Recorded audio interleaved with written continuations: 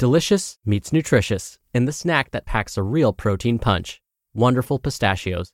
Each 1-ounce serving of Wonderful Pistachios has 6 grams of protein, giving you over 10% of your daily value and making Wonderful Pistachios one of the highest protein nuts. But perhaps more than that, I love all of the flavors they have.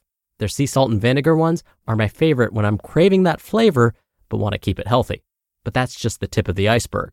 Wonderful Pistachios come in a variety of flavors, like chili roasted, honey roasted, smoky barbecue, and jalapeno lime, perfect for enjoying with family and friends or taking them with you on the go. Whether you're a pistachio purist who loves cracking open every nut, or you prefer the convenience of no-shells pistachios, Wonderful Pistachios has got you covered. Grab Wonderful Pistachios and elevate your snacking game today. So fill up with a healthy snack when hunger strikes. Visit wonderfulpistachios.com to learn more. That's wonderfulpistachios.com. Another day is here, and you're ready for it. What to wear? Check. Breakfast, lunch, and dinner? Check. Planning for what's next and how to save for it? That's where Bank of America can help. For your financial to-dos, Bank of America has experts ready to help get you closer to your goals. Get started at one of our local financial centers or 24/7 in our mobile banking app.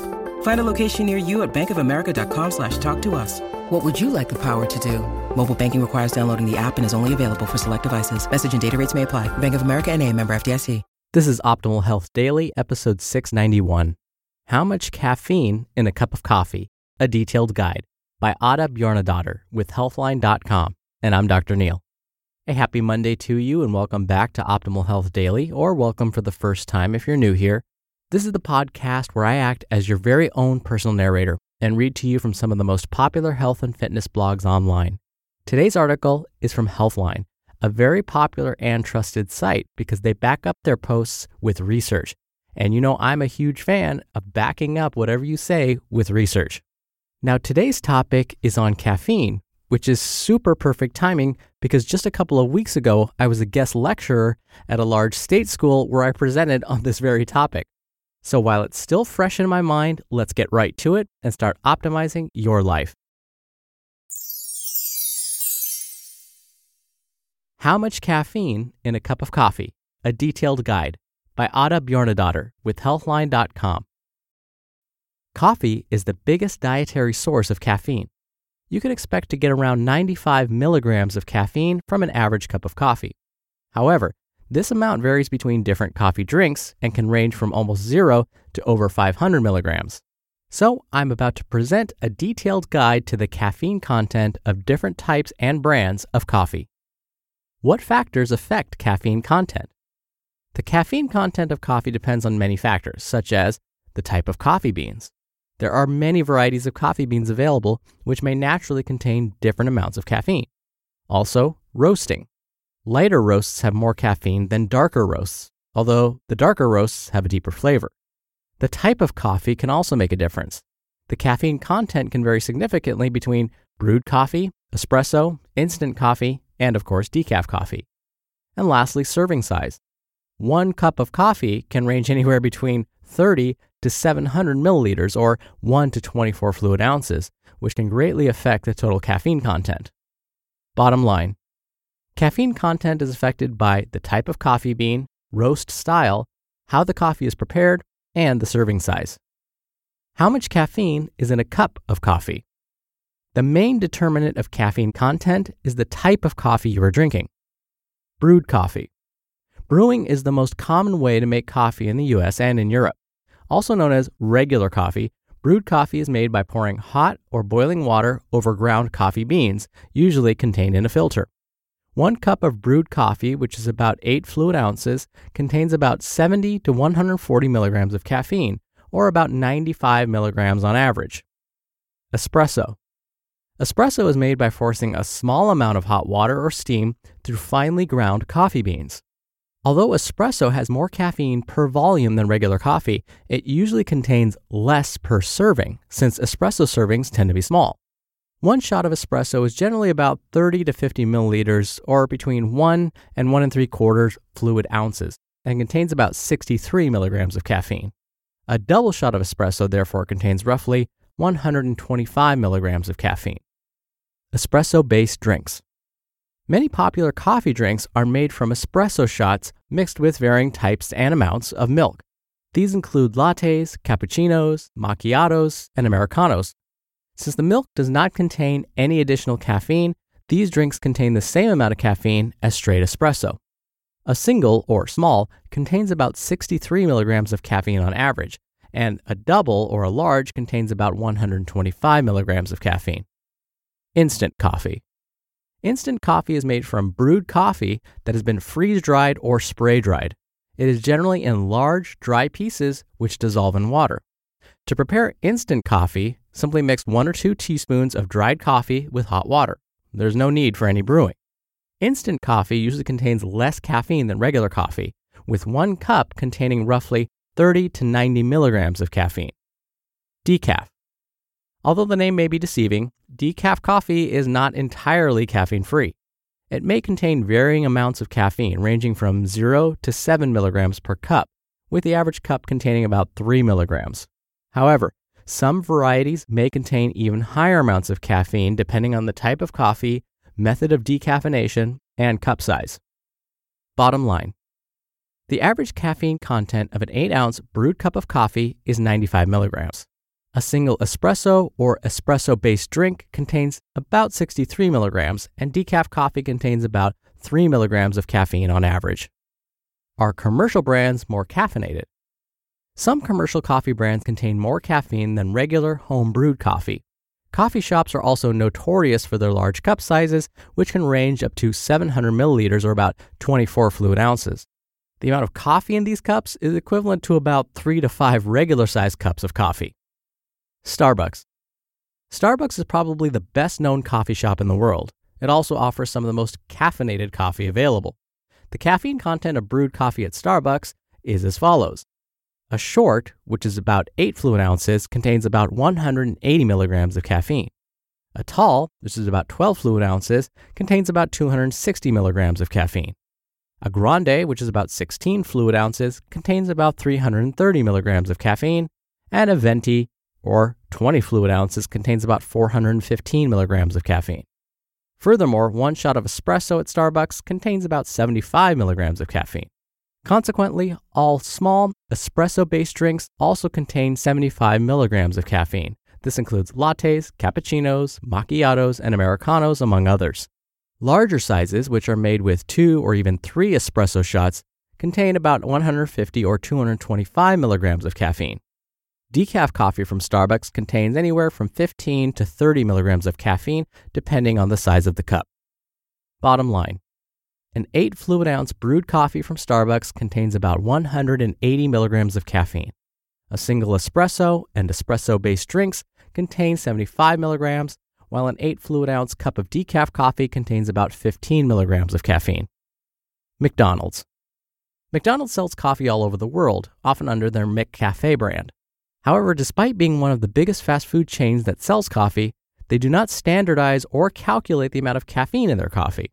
As an estimate, the caffeine content of the brewed coffee is about, for a small, which is about 12 fluid ounces, 109 milligrams of caffeine. For a medium, which is about 16 fluid ounces, that would contain about 145 milligrams of caffeine. And for a large, which can vary between 21 and 24 fluid ounces, that might contain about 180 milligrams of caffeine. Their espresso contains 71 milligrams per serving, and decaf contains 8 to 14 milligrams, depending on the size of the cup. Bottom line. McDonald's doesn't standardize the amount of caffeine in their coffee. As an estimate, a small cup of brewed coffee contains 109 milligrams of caffeine. Espresso contains about 71 milligrams, and their decaf has about 8 milligrams. Dunkin' Donuts. Dunkin' Donuts is another chain of coffee and donut shops that are very popular worldwide.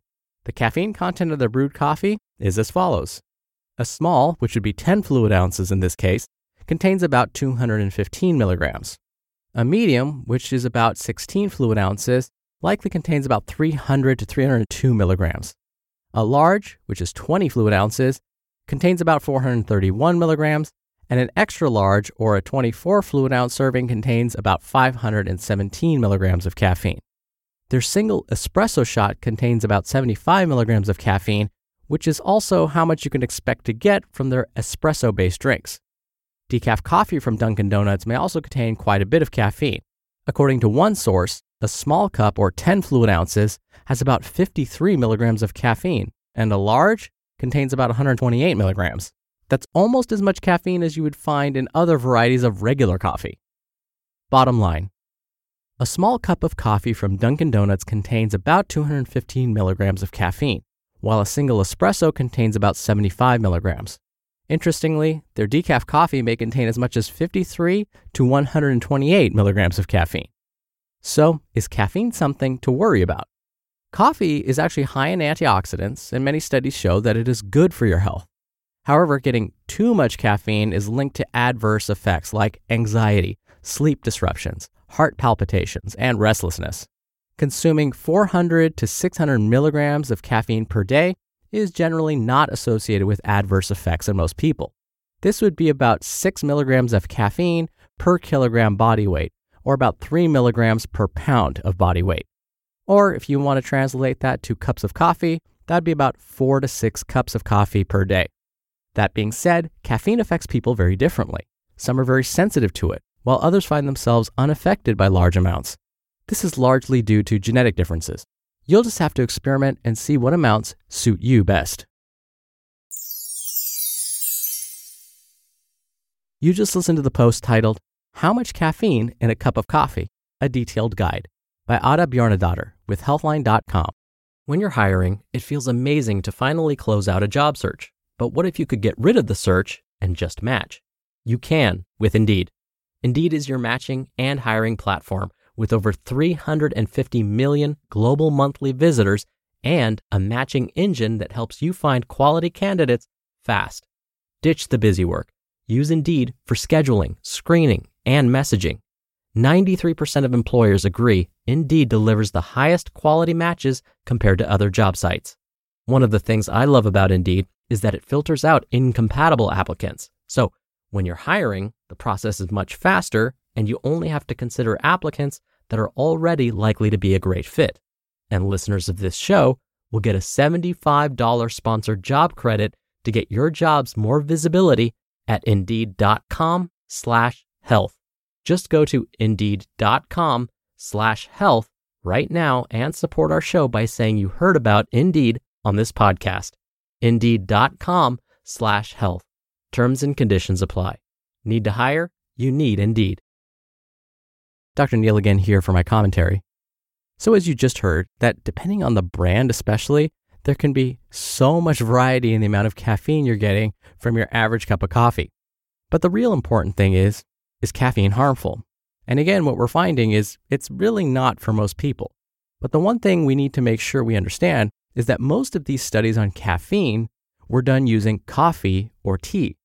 Now, coffee and tea have other compounds in them like helpful antioxidants, which may also lead to these wonderful health effects. So any conclusions that we make about the health effects of caffeine were probably done from studies using coffee and tea as the source of caffeine. But as I just mentioned, caffeine for most people isn't harmful. It's actually quite beneficial. The most recent dietary guidelines for Americans say that most healthy adults should not consume any more than about 400 milligrams of caffeine each day. Well, technically a grande has about 330 milligrams, so you could add maybe one espresso shot to that and then you'd be right at your limit. Now, for those with other underlying health conditions, those with maybe gastric ulcers or ulcers that are found in the stomach, or those with irritable bowel syndrome, or inflammatory bowel disease like Crohn's disease or ulcerative colitis, caffeine may actually aggravate those conditions. The same thing may happen if you suffer from heartburn or gastroesophageal reflux disease, same thing. For some of those folks, caffeine may make their symptoms worse. For ladies that are pregnant, the jury's still out. Depending on which source you look at, some may say that you really should consume 0 caffeine. Others say no, it's fine to get that 300 to 400 milligrams per day. So I would suggest you talk to your obstetrician to really find out where they stand on this. Oh, and I haven't mentioned, well, what are some of the potential health benefits of consuming caffeine? Well, we're finding it may prevent some chronic diseases like type 2 diabetes. It may also prevent Parkinson's disease and some forms of cancer. Oh, and when I guest lectured on this topic a couple of weeks ago, students found something really interesting that I mentioned. I got some questions afterwards via email. If you brew your coffee, it's best to send it through a paper filter. The reason for that is coffee does have this compound called cafestol. Cafestol may actually increase our LDL cholesterol, or our lousy or lethal or bad cholesterol. But if you send the coffee through a paper filter, it tends to catch that cafestol and therefore won't negatively impact your bad cholesterol levels. So if you French press your coffee, yes, there's still cafestol in it, so it might be a good idea to, after you French press your coffee, go ahead and pour it through a paper filter into another cup. Whew, okay, I love talking about caffeine and its health effects, but I'm going to stop there. I hope you have a wonderful start to your week. Thank you as always for listening. I'll be back here tomorrow where your optimal life awaits.